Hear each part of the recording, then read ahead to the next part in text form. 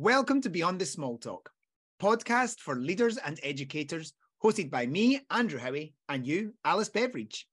On our show, we delve deeper than the surface level small talk and explore the important topics of well-being and self-care in the education sector.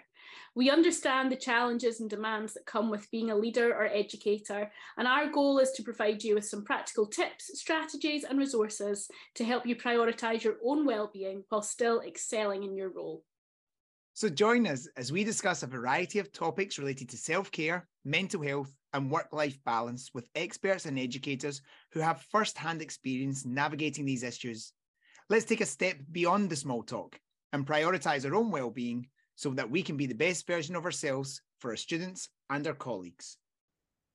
Hello folks, and welcome back to Vibe Beyond the Small Talk. We hope you've settled in to your school routines really nicely over the last week. I know it's been a shock to our system, Andrew, hasn't it? It has. I've been facing that car park in the afternoon as I try and pick up my children. I'm back in that. You've got to get in there at 2:45 to make sure you get a parking space. It's the routine for the children, but also for us adults, drop-offs, pickups. It's all happening. But you know, normally I'm such a morning person, but I've totally fallen out of the morning routine. So I've been very grateful. My children are quite good at getting up in the morning because they're literally the one that are dragging me out going, come on, we've got to go for the bus. So are you just lying in bed shouting, have you brushed your teeth? Do your teeth, brush Wash your hair. face. Absolutely. But yeah, so this week we are going to skip all the small talk today, really, Andrew, aren't we? Because we've got a cracker of an episode for. It's a brilliant episode. Yeah, another great interview with Stephen Bullock, who's a senior education officer at Education Scotland, looking at curriculum design. But we could introduce Stephen in many ways, but he does it so eloquently and brilliantly in the episode himself, and sort of shares many strings to his bow and lots of different things that he's interested in. Absolutely. So enjoy, folks.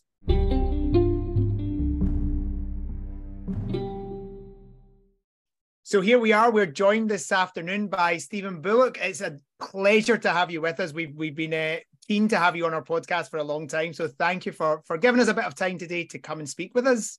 Not at all. It's a pleasure to be here. Great to see you. And what we like to do at the start of our podcast is get you to introduce yourself. So give our listeners an idea of who you are and your position and your role and what you're all about, Stephen. Cool. So, I've been in education for 20 odd years, and I'm currently working in the curriculum innovation team at Education Scotland. We've got a small but really diverse team of people, and we're able to talk about and explore and look at curriculum in the whole, in the holistic sense.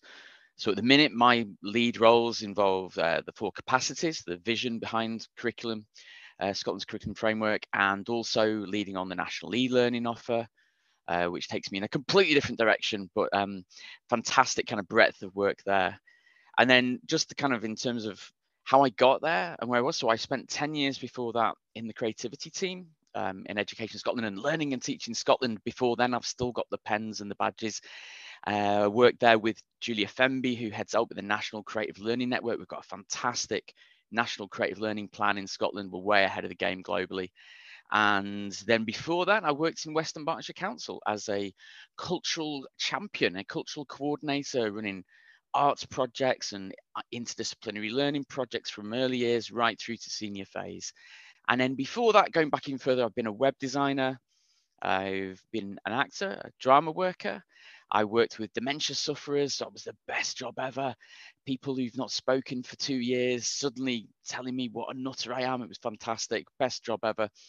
And I still run in the background a murder mystery theatre company in my spare time as well. So I've got this really diverse kind of bank of experiences and backgrounds that I bring to my current job at the minute. It's brilliant. I love that you just went all the way from like holistic, creative, pedagogical approaches all the way down to and murder mystery. How I didn't even know where to start with that. What an incredible breadth of experience that you're bringing to what you're doing today. I want to know about these murder mysteries though. How does that work? Yeah, so it's fantastic. We get to I've done them for 25 years. Started with other companies and worked, and then inherited and got my own company. So we travel Scotland, the entire Scotland, really far north, Banff, places like that. We work in hotels and castles, and we basically invade somebody's evening and turn up and just burst in unannounced, in character, in costume. Someone dies off stage because it's not as messy if you do it off stage, less cleanup. And they usually come on as an evil identical twin as well. So that saves on actors. So we're very economical with that. It's all sustainable. It's great. And then we sit and we eat dinner with people. And so just the other day, we had this fantastic Philippe from France, chef in a massive castle. And then other days we're down in Mauchline at a local pub doing it. And so we get to meet, a real range of people. And it's kind of acting for your life. I've not been back on a proper stage ever since. So that's kind of my kind of side hustle at the weekends is writing and acting and directing in that. So yeah, great fun. But you get to meet and entertain people who don't go to theatres, normal people, punters, proper people. I love that. And I bet you get some people that love it and some people that hate it, some that are totally up for it and some that are like, what on earth is this all about? Oh, yeah. No, they all find something for themselves, but it's funny. It takes me right back to the education work because it's kind of playing for adults. So they're there and some of them are like Miss Marple on it and they're, asking grilling questions and I've got 10 more to ask you before you leave. And then others just sit back and want to be entertained. And then others are just trying to kind of break your accent or trick you or trying to fool you into giving something away that, so what do you normally do? So there's a whole range of ways that people engage with it, but it's very playful and it is very much similar to that kind of play-based creative learning thing that goes on in schools sometimes as well. So yeah, it absolutely, they all tie together. It all relates. Oh, it sounds amazing. To see, I was just going to say, it sounds amazing to see like real creativity and love and passion for drama in your day-to-day life feed directly into what you're doing at a very serious creative level within the day-to-day job. I love that the murders happen off stage. It's very Greek theatre. It's very back to the we're going to tell you about what's happened. This is it's brilliant. I could talk to you about Commedia dell'arte and the touring theatre traditions of Europe if you wanted, but I shan't because that was a long time ago when I did my degree in film and theatre. So yeah, we'll start a sort of sub podcast, Stephen. We'll talk about our drama backgrounds and youth theatre and all that. And what a joy to then have creativity, innovation. I think, or curriculum innovation. That seems like the best. Like I'm imagining Pixar. I'm imagining I'm imagining like that. We are cutting edge. We are sitting on beanbags, and it just gives me the sort of excitement about the curriculum. Yeah, I mean, and the point is that in some schools, that's exactly what's going on. That's where we're at. It kind of starts to feel a bit like that. So, but I mean, I think curriculum as a whole was kind of getting lost between the cracks because we had all the specialist niche pieces of the puzzle together. With the regional groups in Education Scotland, that approach, people were focusing right in on certain things. But there wasn't that moment to sit back and step back and look at the curriculum holistically in the whole. So you kind of can sometimes start to kind of miss some of the point of it slightly. And there's a service design. I've done service design training and I've worked with the service designers within Scottish government and external companies. And that's one of the tools I bring to the puzzle is this service design approach. And it's all about stepping back, listening, before you even begin to think about what the problem might be or how to solutionize the problem. You sit back and you listen and you learn and you discover. So there's 4 stages to it, and discovery is the first one. So we're very much in that space. We're listening, we're not even learning, we're listening and we're sharing and we're connecting people, and we're very much coming at it from that big perspective of finding all the connections, knowing that everything overlaps, nothing's pure, everything's bad. And that kind of relates to the thing I'm passionate about and want to talk about, which is about the power of, you talk about leadership, capacities, skills, or what makes a good leader, that kind of thing. And I was thinking about it and thinking, well, creativity is my superpower. That's the thing I've always had. And it turns out that's the thing that's related all the weird and wonderful different jobs I've ever done. There's been creativity at the heart of it. But right now, I think it's the fact that I'm different that's actually been the thing that's then translated that into having impact in the word. And there's lots of curious little reasons for that and nuances for it. My favorite word, nuances, is one of my favorite words right now, because nothing's that clear cut. It's very subtle. Things can inform each other, really interesting.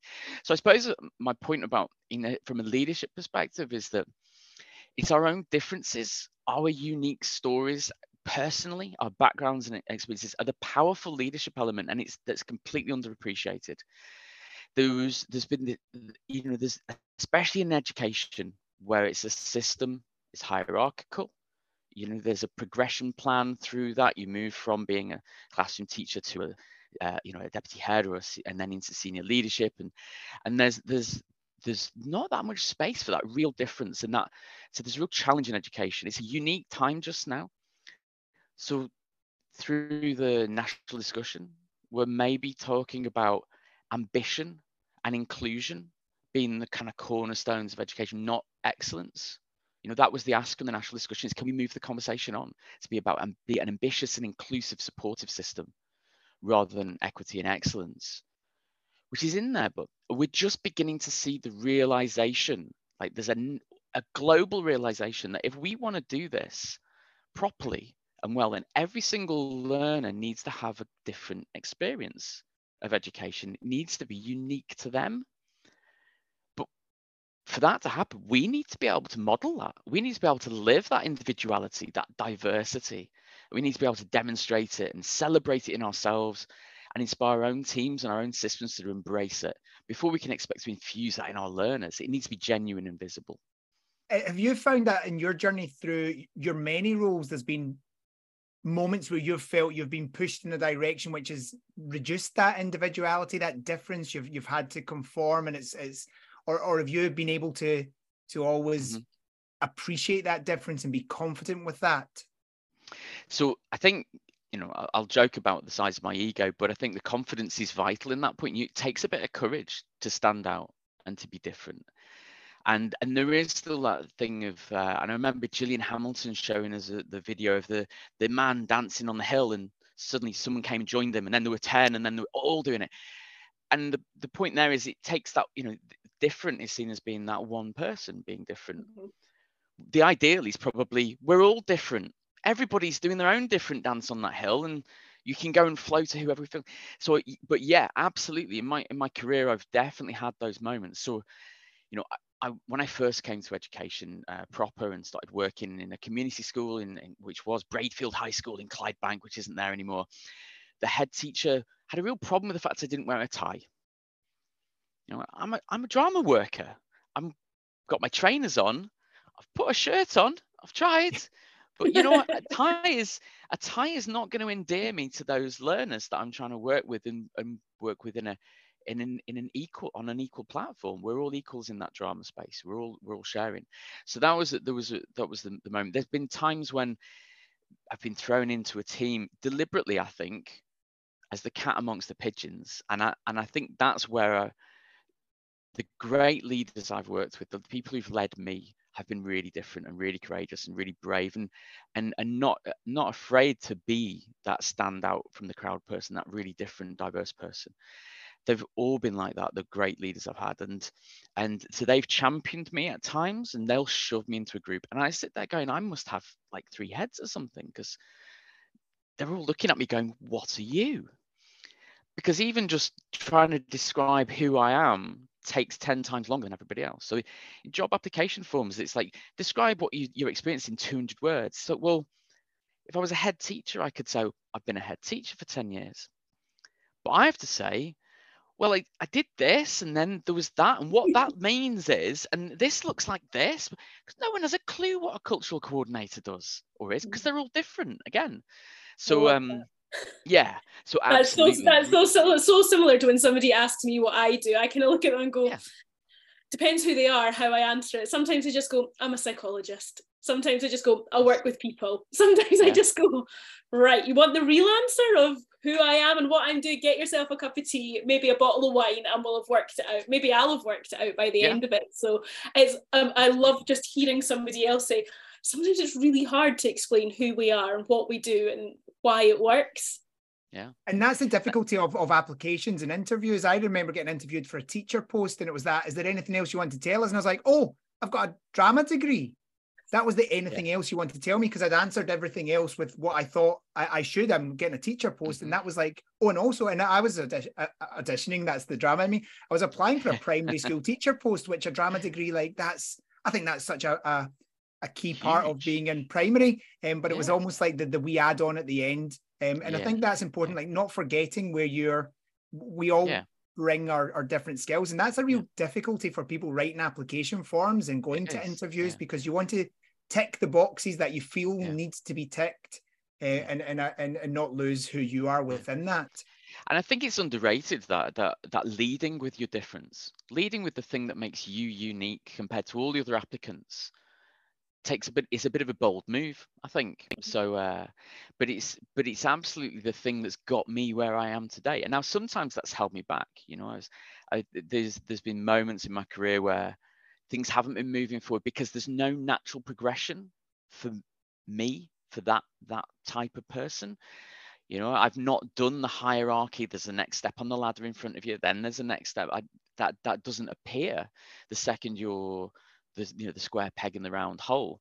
But then suddenly the hexagon shape appears, the hexagon opportunity, and you're like, oh, I can fit that. And that's when things jump and leap and sidestep. And so career paths are very different. And again, you know, in education it can be quite a linear progression. It's quite a kind of linear thing, and we struggle with that in education, you know, with the you know, lead teacher roles and things like this. We're all trying to get our heads around how we diversify that career path in teaching, and other sectors have nailed it, you know, and CLD are probably better at it. And but that cultural difference. I remember introducing whole teams of artists to teams of teachers, and we'd put them into their separate groups and say, right, introduce yourselves to each other. And the teachers are done in 2 minutes because I'm a primary 6 teacher in this school. The artists, we've gone through 2 of them and they're still discussing textile aesthetics, because what they do is so unique and different, and that they can't, you know, you can't summarize it apart from by saying I'm an artist. And even some of them would object to that label as well. So absolutely. I think one of the things that's defined me, and in terms of that, has it ever held you back? It's never held me back in this sense, but on my payslip in the local authority, I was a non-teacher. And certainly on a national level, my payslip has had the phrase non-inspector on it at times. So I'm a non, you know, and just the fact that the system can't cope with what I am, they haven't got a box for that. You're a non something. You're not even the other. You're a non something, is really profound, I think, in terms of where we're headed. The thing is, in the classroom, that would not be acceptable. You know, when we look at inclusivity and diversity within the classroom, can you imagine saying, oh, that's a non-pupil? You'd never get away with that. Whereas the systems within which we are teaching the pupils, where they haven't always quite caught up with the reality of who people are and how they work. Yeah, absolutely. I love the fact that you're curricular innovation, right? I want to dig into this a little bit, because I have certainly worked with teachers in the past, and I trained as a primary school teacher just as the change in curriculum was happening. So I was the year group that got to plan in both. So as doing my PGDE, we had to do our 5 to 14 planning and our curriculum for excellence planning. And I remember sitting tearing my hair out going, this is ridiculous, why am I doing it twice? But I also very clearly remember the teachers in front of me, like whether they were on my placement or whether they were sort of stage partners of the classes that I had as a student, being like, oh no, but 5 to 14 is the right way to do it, because look, it gives us all the boxes and all of this. And then on my next placement, having a different teacher going, no, look, we get to do it differently. Yes, we've got these outcomes, but we get to choose how it happens and what it looks like and how we bring it to life in our classroom. And I guess I've always, throughout my career in teaching and then working in all the different realms that I work in these days, I guess I keep finding these 2 types of people, you know, the ones that are very much, no, this is how we do it, let's tick all the boxes, tell me what to do and I will do it. And the ones that are like, no, tell me what needs done and I'll work out how to do it, and I'll do it brilliantly, and I'll bring people on board with me. How do you find in that role of curricular innovation, if you're coming at it from an incredibly creative perspective, do you get people that are like, but just tell me how to do it? Or are you finding there's a big divide between the sort of responses that you get and just how up for it people are? Yeah, so fundamentally, there absolutely are these things. And when there's a really interesting thing about human behavior when pressure is on. So we're short on time, we're short on resources. There's so much to cover, all those kind of backstops that slow and change, resist, kind of transformational change, I suppose, at a curriculum level. And they're still there, and they were there in 2010 when the curriculum fully landed. And absolutely, people will ask it to be handed the things. So there's a global philosophical issue that we're all wrestling with everywhere in the world. And some of the most creative places at the minute are the ones that you wouldn't expect. So the creative places in the world are no longer the United States and Japan. They're Uganda. They're tiny island communities in Polynesia. So there are two things that go on when people are under pressure. You ask for the answer. Tell me what to do, and I will do it. So different education systems like that. They're boxed. They tell you, and if you look on the front website of the front page of certain curriculums around the world, they'll say, this is the law, you will teach this, this, and this, and you won't diverge from it unless we tell you to. You've then got really complicated, long lists of asks on one side, and then in the middle, I think our curriculum framework with the 4 capacities, the 4 contexts, and then the 5 hows which are on there, the simplicity, but the complexity that plans for is a really rich opportunity. But yes, you still get the two. So what I find is that under pressure, people either ask for the answer, or that's the one thing that triggers them to be creative. So I suppose there's this fork in the road and this moment with all educators where you have to try and gain the sense of how up for the bit of risk are you? How up for being different are you? And again, going back to this, it needs to be different. Your individual school or setting or group or class will be different and should be different from every other one in Scotland. And that's the philosophical kind of issue that we kind of get stuck with. So one of the things that we do in that space, and what we've seen in the past, is that pressure to do something either has that answer, or you go down the creativity route. And every single creative school that applied for the Creative Learning Schools Award, the Creative Schools Award, they all had a unique problem, like a massive, insurmountable problem. Our secondary school is massive. Our primary school is tiny. We have huge deprivation. We have huge problems with transport. Every one of them had a massive problem, and they then, in order to tackle it, had to be creative, had to break the rules, had to be different and unique. So the phrase I love to use is that it's a unique problem point. And that's true from anything. And it's a real beautiful starting point for being different and finding your superpower and being creative, is what's your unique problem point? So my unique problem point is I'm rubbish at detail and planning. Just hopeless at it. Problem solving, forget it. And that's a massive piece of creativity. I'm useless. But it means that I know that I then build on my big thinking, my imagination, my power to be that. And that's what I can bring to the conversation, and be honest about that. So there's that difference is really important, is find the bit that makes you different, the bit you're really struggling with, the bit that doesn't fit in.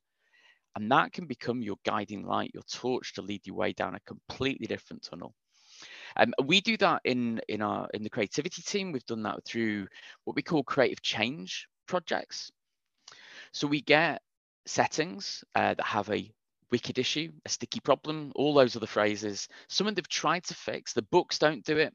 They've been on the professional learning, and it's still a problem. That could be bullying, that could be anything that's really difficult to challenge. And then what we do is we partner them with creative catalysts. Now, these are people who are not from that school, they're not from that setting, they're possibly brilliantly different. And we pair them up with it. So they could be a software engineer who goes into a secondary school to wonder why they've got a culture of bullying and a problem in the playground, who then asks all these weird questions that they don't think to ask themselves because they're different and they come with a completely different answer. And they realize, well, hang on, there's phones ringing, like landlines in the classrooms in the 21st century. From the front office is ringing, is that pupil disrupting the lesson every 20 minutes? And no one's noticed because it's there, it's just taken for granted. They get the teachers teaching what they love. So the maths teacher teaches rock climbing to his S3s. The kids go, hang on, you're a human being. You're different. Wow, you're really passionate about this. Okay. And the respect, the mutual respect builds. And then the teachers that particular project were challenged to take their personal development plan to the learners and say, how can you help me with my professional development, kids? And the learners helped the teachers with their credit. So flipping a lot of things. So there's that whole being different, having differences and celebrating those differences and sharing them with the learners, sharing them with the people you work with, your colleagues, becomes incredibly powerful at times. So these creative catalysts is a model that's really worked. We've brought in theatre producers. We've got a small cottage industry of people who call themselves disruptors. And they just go in and disrupt and ask the wrong questions and everything. So, and that's really transformed stuff. And with the United Nations, laws coming in, the UNCRC coming in, going to become really, really important that we bring in these extra outside eyes, or we look at things differently. There's a real safety that comes with that. Like, I think in terms of for the schools, for the leaders, for the staff to be different, I think you need to be in a culture where you feel safe to be different, and to go down a route of I'm going to rock climb, and someone go, okay, let's take that journey and see where that ends, because it might not have immediate impact. So how do you, as a leaders within Education Scotland and also within those schools, how do they foster that environment?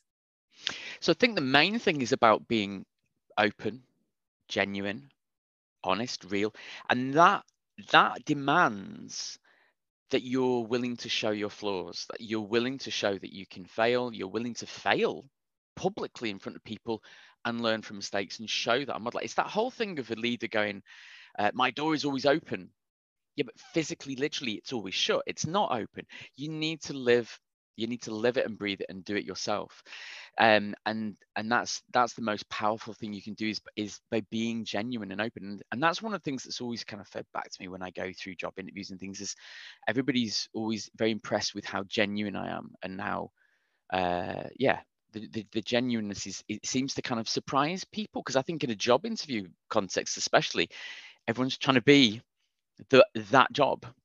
Whereas I think if we're truly about the learners, it's not about us stepping up a ladder or getting it's about them and what they need, and a good interview process and a good system will bring the right people into place, but they won't be able to, and they don't know who you are and they can't see what you are.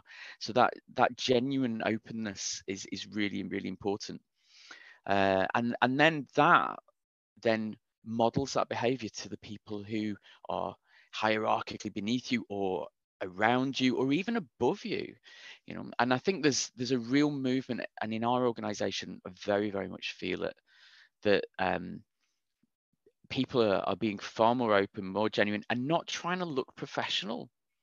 I think there's a cul-de-sac there of people trying to look professional. So I know, for example, when we did the explored like inspection processes and things, ASN settings were crying out, please don't power dress.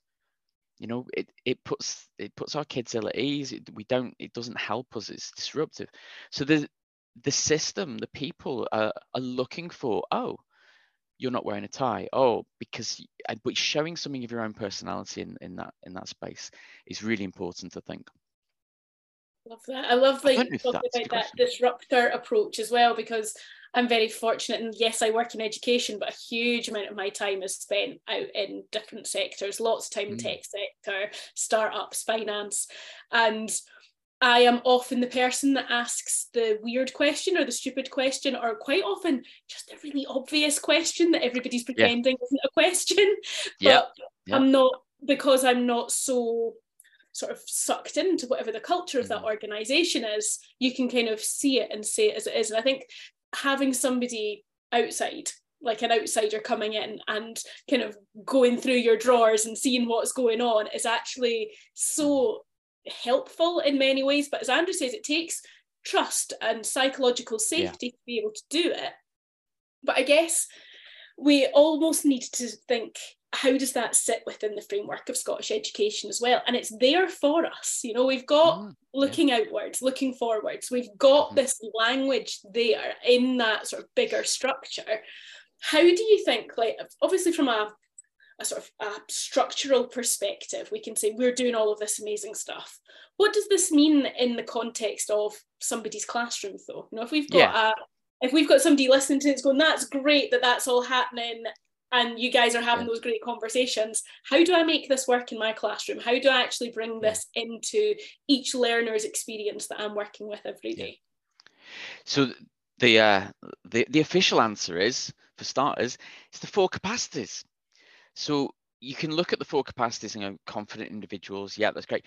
But the important word there is actually individuals. It's learners, it's contributors, it's citizens, and whichever word you put in front of that is less, you know, doesn't matter half as much as the fact that what we're talking about there is we're trying to build and create individuals. Now, for them to be an individual, your curriculum needs to celebrate and bring out and draw out and nurture that individual. So from every single educator's perspective, no matter where they sit in the system, whether it's policy development or whether it's in the classroom or if it's a classroom assistant, that learner in front of you, we have an obligation to support them to become their own individual self. And that ties in beautifully with that idea of ambitious, supportive and inclusive education. It's about that learner becoming them and being them. And there's an urgency. If you listen to learners, it's not about us being this. We don't want those 4 things when we leave school. It's today. I want to be that confident individual today. Same with the other 3. From a setting perspective and also from an individual educator perspective, it's about looking outwards, but where you are.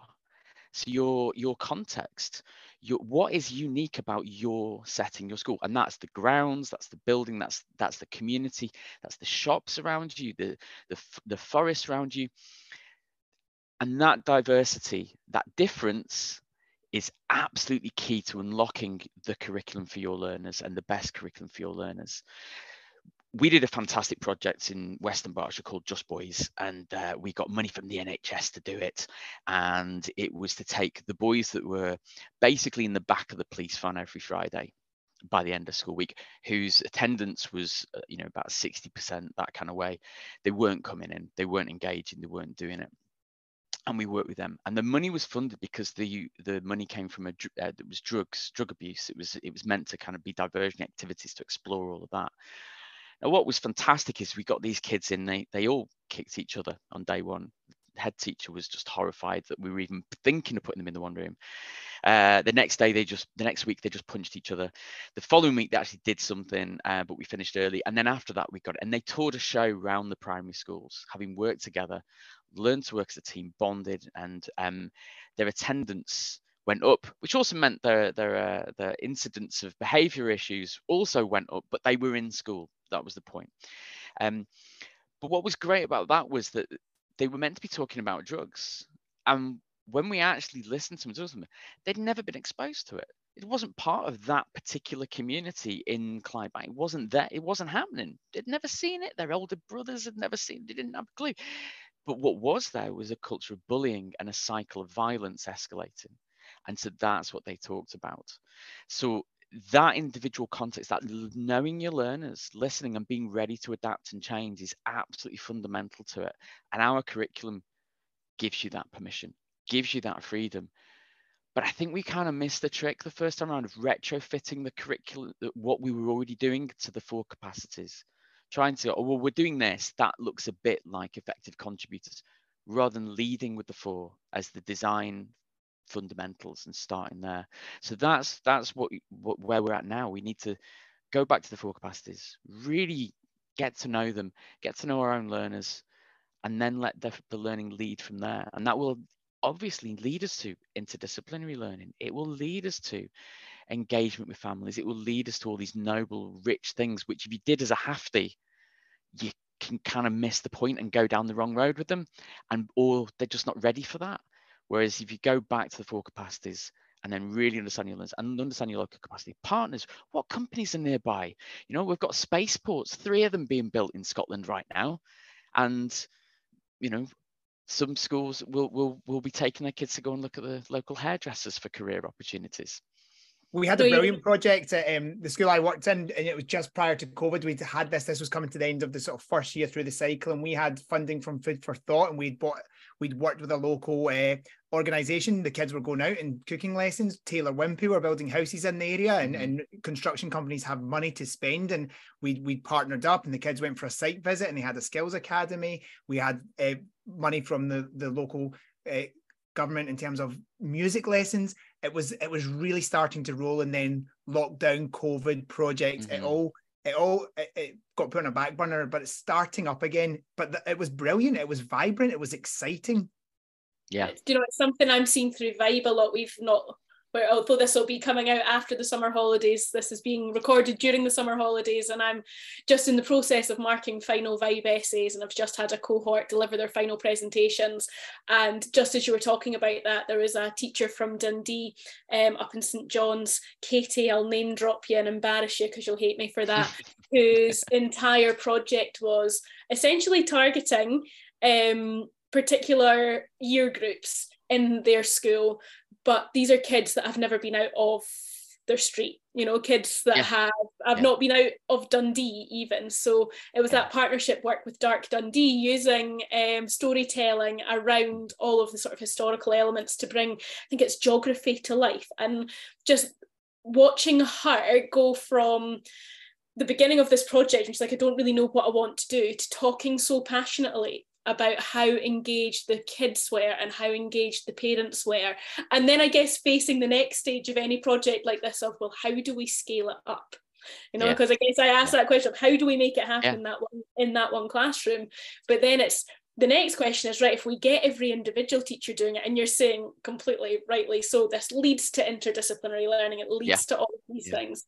Getting that scale really must mean massive curricular change, right? It means a shift in how we do what we do, not why we're doing it. You know, we've got the purpose is there and it's ingrained. But do you think, you said right at the top of the podcast, we're in a really interesting moment in time at the moment. Do you think that moment is, how do we change what we're doing? How do we change the how, rather than the what it is. Why? It is. And I think before the pandemic, the refresh narrative came out, and it absolutely acknowledged that the how hadn't been properly explored. And that's why there's that third set of visuals on the refresh narrative page. There's the 4 capacities, the 4 contexts, and then there's the 5 hows. So absolutely, yes. So we've been in that moment for a while, actually. And right back to it's like the curriculum, like you say, the actual curriculum framework is so flexible and adaptable that yes, we've had that frame. And that's why some schools and settings soared with it when it first came out, and since, and others didn't. And there's that whole creativity thing of, there's nothing more intimidating than a blank sheet of paper. You know, it takes a good artist to know how to take a blank sheet of paper and to start on it and to make it work. And almost the curriculum was that blank sheet of paper. It was the freedom. And we know I did some paper-based research for the curriculum, for the inspector's review of creativity across the curriculum that was undertaken a few years now. And psychologists have known that humans as a whole, but teachers even more so, if you give them freedom, if they don't have the confidence and the skills to fill that space, they retreat to even more tried and tested responses than they did before you gave them the freedom. So within any organization, the admin team are the most creative people because they know all the rules and they know all the ways around them. They can, you know, and it's that whole image of you're in a straitjacket, so you wriggle and you find your way of serving your learners through the straitjacket, with the straitjacket. The second that was taken off, I think a large portion of the system kind of, I don't know what to do with that. So they're looking, copying other people, at which point it's never going to be yours. It's never going to be unique to you. And that whole giant case studies that are beautiful with proven percentage rises, you have to unpack that and then rebuild it to put it anywhere else. So what's much more important at the minute is sharing inspiring moments. We've just started to do this. We're thinking about doing that. Oh, it's that imagination stirring that we're in that space, but it does need that confidence and that confidence and that imagination and all those creativity skills, which the creative learning plan has been trying to work on for the past 10 years and has done quite a good job of it in many ways. So yeah, I think in terms of the moment in time though, there's this great phrase from service design which talks about maturity. So digitally, many organizations, including our own, are digitally immature. And they literally, there's a book that says it, and I love that phrase because it acknowledges that, you're doing stuff, but it's about the richness of the conversation. It's not one answer. And I think where we are at the minute in Scotland is we're immature at listening to learners. And I think that's the bit that then infuses the 4 capacities with meaning, is knowing what those 4 things mean to that learner or to that group of learners. Then you know what you need to do and how you need to do it. And in terms of the dead ends, the cul-de-sacs of curriculum design, if you do a week-long interdisciplinary learning project, it can be incredible. We've got great stories, Speyside Academy, do great work where the learners are going home and they're going to sleep at 6 o'clock because they're exhausted from their school day and they've loved it. And the parents are ringing up going, what are you doing to them? What's that? But they can't sustain that. It's got to be a 2-week piece, So how do you scale up? Well, what you do 4 weeks? Do you do 8 weeks? You can't. So at that point, you then have to go right back to your learners and your why and do something different that's maybe more subtle. So we've got Torfickan and Westfield primary schools, who I have to mention because they're one of the most transformational primary schools we've seen in Scotland at the minute. They're using agile learning with their learners. They're doing project-based learning with their learners almost completely throughout their whole work week. They book masterclasses with the teachers if they want to go and learn and study something to do with maths or literacy that they're going to use. So they come to the learning when they're ready to do it. And the learners are fascinating because they're almost ready to go to work. They're employable right now. Forget secondary, just give them a job. So there's really interesting things going on in Scotland at the minute. And we're in that space. That's exactly where our team are looking. So we've got work streams in pedagogy, interdisciplinary learning, timetabling. They're going to complain if I miss any out. Learner pathways. The other one, there's profiling. That was it. I was going to interrupt to ask, but you kind of answered the question in terms of where are those, looking for these inspirational places? What's a good place for teachers listening, leaders listening? Where's a good place to hear about these inspirations and to look outwards? Yeah, so we've got a kind of wee landing pad that we can share the link on that has access to all of the documents and things. So there's not just listening in terms of, oh, there's a case study over there, but there's also the thought papers. So one of the things that's really flipped, and again, about being different and trying not to look professional. No, I don't try not to look professional. That's just happens. but that whole I think we're past the stage where we land a document that is guidance and go, this is what we think you should do. And I think that is the kind of, we think you should. There's an implicit thing right through education. We think you should go to school. We think you should learn this, right at that level with the learners. And so we've been working on thought papers, and this was before my time in the team, where it's co-created. So you bring together 50 educators from across Scotland. We've got GTCS in there. We've got the islands represented. We've got primary, secondary, early years, all together to discuss IDL, interdisciplinary learning. And then from that comes a thought paper. Now, it's not a manual. It's not a how-to. It's not a set of case studies, although there's bits in there. It's a mature, rich conversation about it. It's a thought paper. So we've got a range, a few of them now. We've done interdisciplinary learning, learner pathways. We've got one on the 4 capacities. And so these are there for people to read and then to take and use in their own way, in their own context with their own learners, rather than here's a tick list, a checklist of how to do IDL, you know, because there is no one way. There's lots of ways, and that goes right back to we all need to be different, and we need to celebrate that difference. Really interesting that IDL comes up there, because both myself and Andrew have like experience in primary schools. I'm sitting here with my primary school head on, my psychologist head on, thinking, yeah, I totally see how this works, how it makes like learning engaging, how we get that depth and that breadth. And then there's that bit of me goes, and I work with secondary school teachers all the time, many of whom are trying to do this and coming up against real structural challenges in terms of, well, great, I'd love to do IDL, but I'm a maths teacher and I've got my second years for this many periods a week, and I need to get them through this so that I can get them into that course so they can present for that exam. So do you find in your role that it's trickier or stickier, or to use your own language, is it a bit more of a wicked problem in secondary schools to get this right and get it landing than primary schools, or is that a naive primary school teacher looking at the two different contexts there? It's not. And do you know what, going back in my career when I worked in local authority, I'd have said completely secondary school, totally different beast. The more I experience, see and learn, the more I think actually the biggest difference in the two is timetabling. It's that simple. It's the one teacher, so you can flex the timing, but actually things are so busy in primary schools nowadays that actually it is still quite difficult to kind of get out of the, there's an hour for this and hour for that. So I don't think it's quite as clear cut as it used to be, maybe. And certainly I don't think secondary school are that far from it either, actually.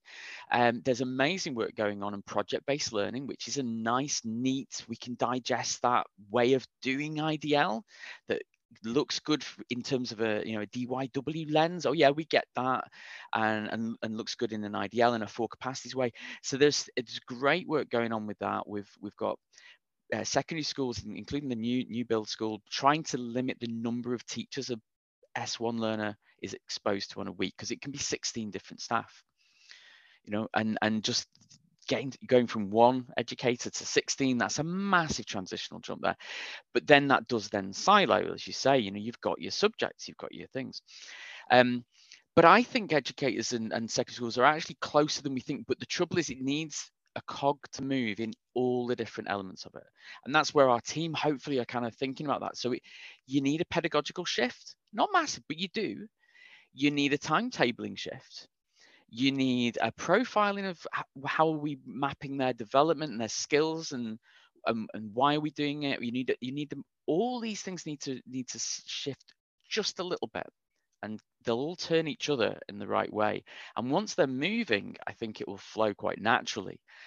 That's my feeling. I could be completely wrong, but that's how I feel about it. Sort of hearing you pull it together like that is really interesting, because I've had the real privilege over the last few years during COVID and before and now hopefully beyond, to work with middle leaders in schools across Scotland through our Vibe for Middle Leaders programme.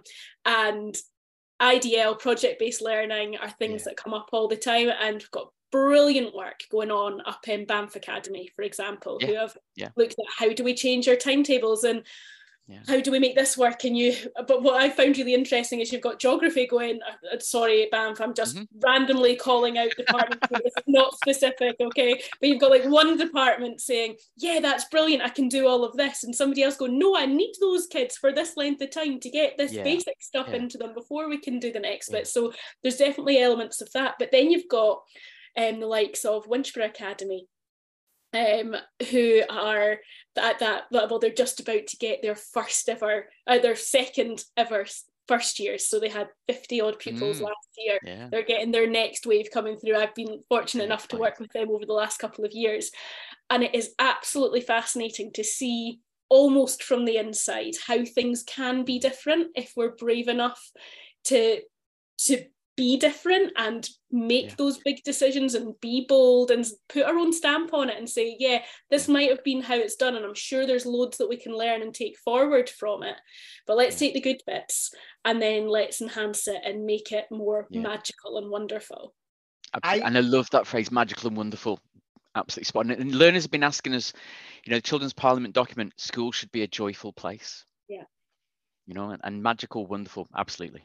I'm thinking in terms of my middle leader, senior, sitting there in May, April, putting together my standards and quality report, getting all the data and pulling all that together. And I've got standardized test results, and I've got SNSA results, and I'm putting across the 4 capacities.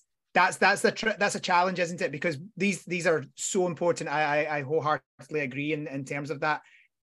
What we see when the children leave school, or actually what you're saying, we see it in the moment, but they're hard to quantify in the same way. Like the impact you're having. If someone wants a number, if someone's looking for a figure, show me a number, show me the data, show me that. So I think it's the confidence of schools to go on that journey, and the outcomes is harder to measure, and feeling safe that, do you know what, but you can speak to the children, you can see it in them. So there's I mean, you know, this moment in time that we're in, if we move into that senior phase conversation, the Hayward Review has landed. It's proposing this this diploma, the Scottish diploma, that model, which is inclusive, and allows for individual personalized ambition in there. Again, going back to the national discussion findings as well, recommendations as well. So that difference, so there's the Hayward Review, and there's that potential change there. There's the UNCRC, where learners will have legal rights to the education that they're after to some extent, and their cultural education, their cultural experiences. So there's a lot at play and a lot at stake in that space. And then the third piece of the puzzle for me, where I sit, is the digital element of it.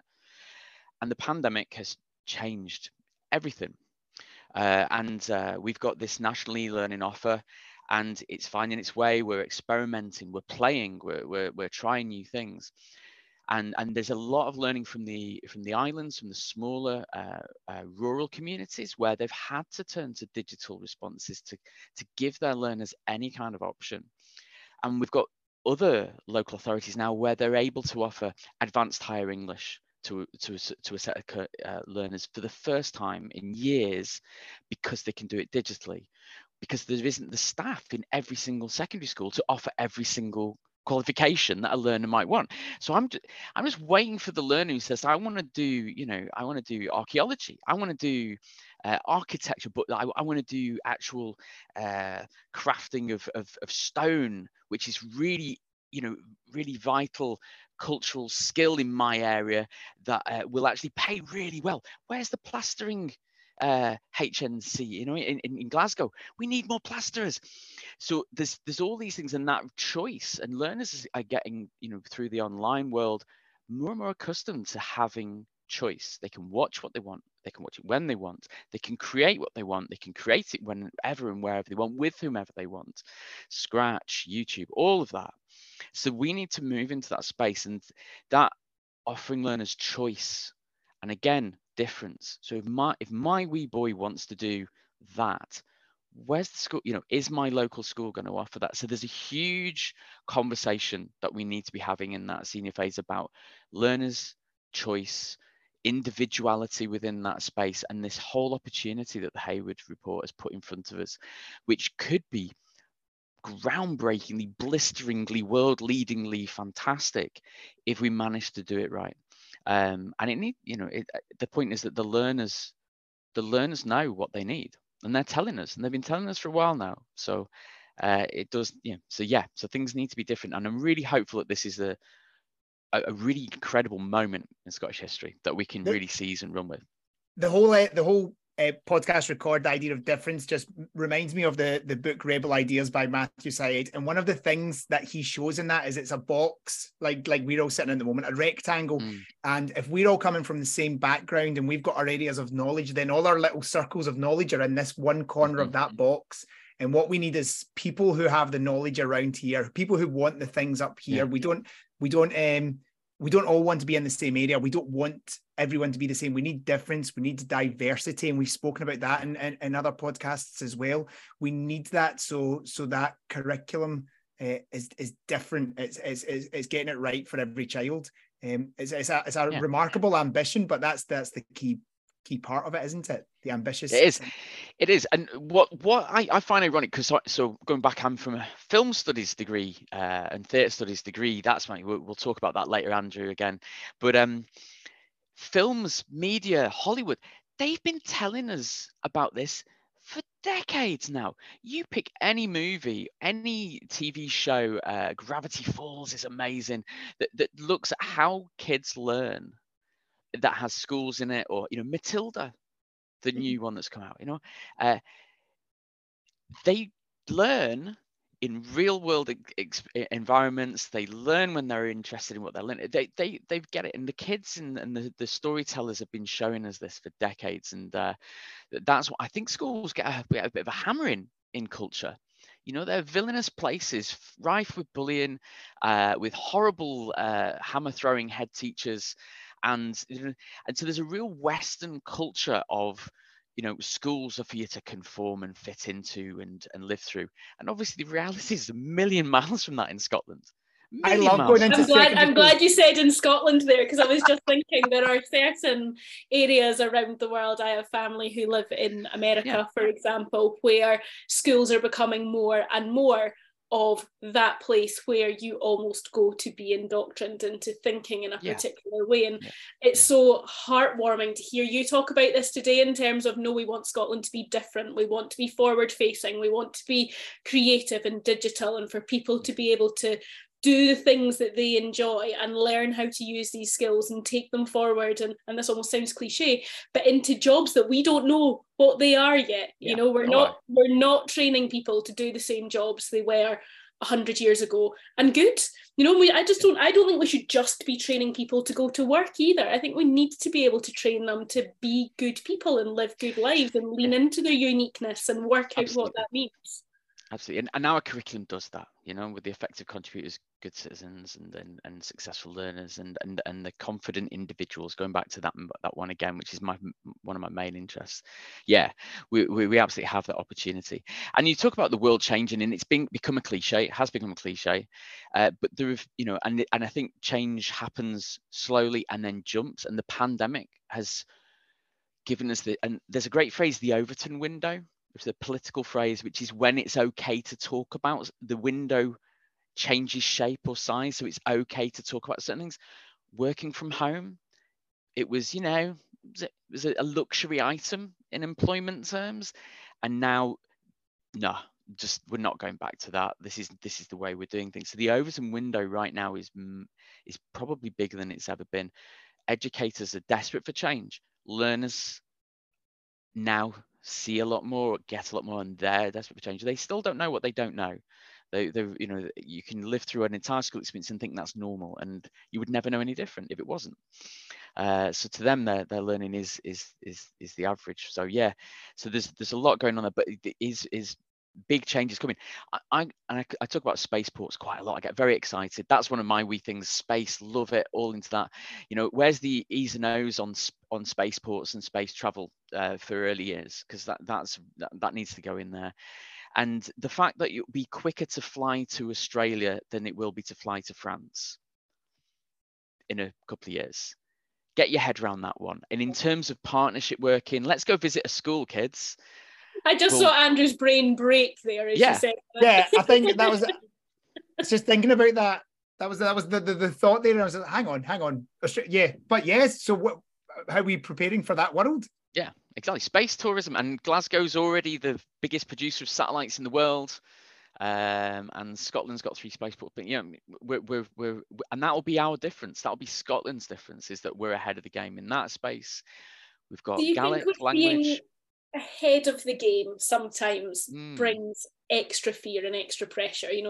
We have wonderfully creative schools, teachers, initiatives all over the place, and sometimes they get a bit of blowback from the media or from parents or from, well, this is how I expect this to happen, and why are you doing it differently? How do you think, yes, we can get teachers and leaders on board with all of this? How do we make sure that the people are coming with us as well? Yeah, again, it goes back to that modelling it, like us in a national perspective and national role, in the local authority lead roles. We need to model those four capacities, and we need to model being different and doing things differently, and we need to model failing and learning from it, and we need to be completely open and honest about that. We need to be visibly going, there's a risk here, we know that, but the risk of doing nothing or of not changing is far vaster. And I think it was the Withers report coined it really nicely, saying this is huge change, but it's only it's not that we need to leave everything else behind. We're already well on our way there, and actually this is only looking huge because the amount of other change in the world is so big. This is actually quite a small change in the bigger context. So we do need to keep perspective, and I think we also need to try and look for other places that are doing things differently, not the same as us, or even leading, but places doing things differently. So we've found our niche with with the northern states of Europe, small, mountainous, geographically diverse countries that we can find links with. But I think there's great learning to be had from island communities around the world and different places, rather than always going to the same ones as well. So I think bringing people with us, though, it needs us to be open, be honest, and then fundamentally, though, we need to listen to the learners and know what they need, because that is the evidence that changes everything. Because if we're ignoring that evidence, if we're ignoring those needs, we're doing something very wrong right at the start. So I think, and I've seen examples of this recently where we've created something and there's been resistance, but if you can show the story and say, but our learners told us they need this, or we watched our learners and realized this was more important to them, that's your evidence to stand up, be brave, and to do it differently. It's not just doing it differently for the sake of doing it differently, or for being creative and innovative for the sake of changing something that perhaps doesn't need change. It's about looking at what the actual learners need and going, yeah, we're being told to do this, but actually they need this. So let's work on that. And I think a post-pandemic kind of world, that's more possible than ever. I'm going to, this might be relevant. I think I was listening to a podcast with Jo Bowler talking about maths and the learning and the research that she's done in terms of, we in America, we're not teaching maths in the correct way. If we teach maths in a different way, more children will be successful, more children meet standards, more children will understand. So her research that she's and the framework that she's producing in California is going to allow more people to be good at maths. That's her vision value. That's what she's after. Mm-hmm. And the podcast I was listening to the other day was she's had articles written in the newspaper. She's had death threats. She's had such vitriolic abuse because she's doing something different, because the Mm-hmm. people who that benefits are not the people who are in power. The people who are in power, that's a problem, because if everyone's good at maths, then the thing that gets my child into university, then they're losing. And the people who create the textbooks which teach the maths in a certain way in that part of America, well, they've got their, if someone comes in and says, well, that's not the right way to do it, there's such powerful opposition. My mind was blown, because my experience of listening to Jo Bowler and the understanding of maths is for everyone. I can't understand how you can't just let's have a growth mindset. But that's very different country, very different way that everything's financed. But it was just amazing. Yeah. People are resistant to change because people benefit from the status quo. Yeah, they do, but then it also falls into Alice's psychological territory that humans like stability. They like things to stay the same, and we're on this journey. And if you remember that diagram where it talks about inequality, and there's the kids looking over the fence to see the baseball game, Yep. Some of them can't see, and then we move to equality. They all get a box, and then there's equity. And then there's inclusion out the other side of that, where ideally they're on the pitch playing with the players, But there's a real journey, and that's that maturity thing I talk about. We're on a journey. We are maturing our conversation with this, and this is global, and it's very true. And Scotland are ahead of the game again. I still think towards that. So, for example, equity means that everyone has the same opportunities, equal opportunities. But equality means everyone gets the same thing, the same offer. So that's that philosophical difference. And again, difference. So we still have we know that politicians still have conversations where they say, we want Gerfek. We want every learner to be getting the best for that particular learner. But then I want to know why that school's offering 5 hires and that one's only offering 4. So and parents go, well, even if the system didn't work for me, that's what I lived through. Exams are good for kids. You know, they should be doing exams. I did exams, I'm fine, you know. But that argument was the same when I was little, going, well, my mum hit me. That was fine. I'm all right. I'm perfectly well balanced. Not at all.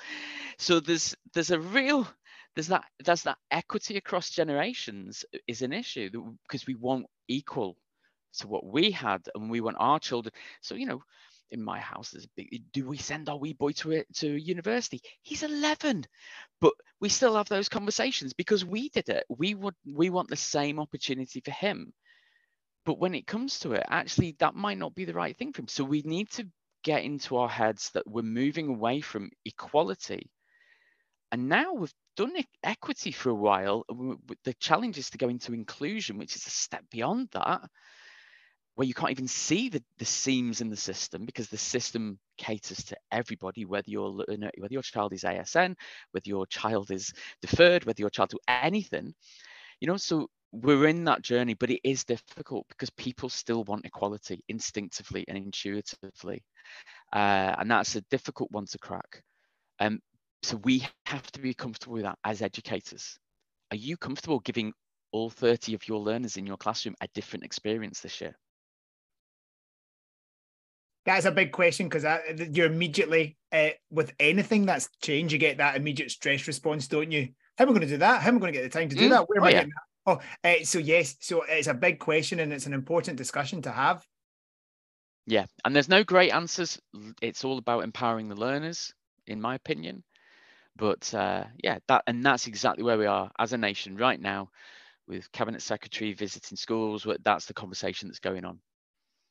I think that's a brilliant question to leave our listeners pondering right now, because as Andrew says, that might strike fear and panic in some people's hearts. It might be that's exactly what I'm doing anyway for others, and there will be a whole spectrum of people that are getting it right some of the time, wanting to get it right more of the time, and hopefully today just listening to the passion that you talk about this with has given them a bit of a boost and some motivation and that little bit of magic to go and make it happen in their classrooms. Because I think although the question made me go, it's that bit of you've just given me all the reasons why that is the journey we're going on. So you have that moment of, let's go and do that. Let's get that done. Yeah. So I think good journeys should be a little bit scary to start with, shouldn't they? All the way through, I think. All the way through. Brilliant. Well, thank you so much for your time today. We will link to your Twitter and everything like that. Can you give us your Twitter for us, so for our listeners? My Twitter handle is @creatwitity. Wait, can you spell that? Because I have a feeling probably not. CreatWittity, I think. We'll make sure that it is spelled right in the show notes. I just wanted to put a little bit of pressure on you there. And thank you so much for coming on and just opening up your wonderful brain to us and your mind, and just sparking so many amazing questions. I think we say this with almost every guest that we speak to, but we really could keep on talking all day. But I think that's absolutely. And the thing is, I'd spend 45 minutes asking each of you to explain your difference and what makes you different and your superpower. But I think it comes across quite. You know, you've touched on the psychology, you've touched on the drama background, and these are the things that give you that extra bit that allows you to change. You know enough about the system, you've done the system, but then you've also got the extra stuff that you can bring to the table. So yeah, fantastic. And if you ever need anybody to ask you awkward questions, you know where we are. Yeah, definitely.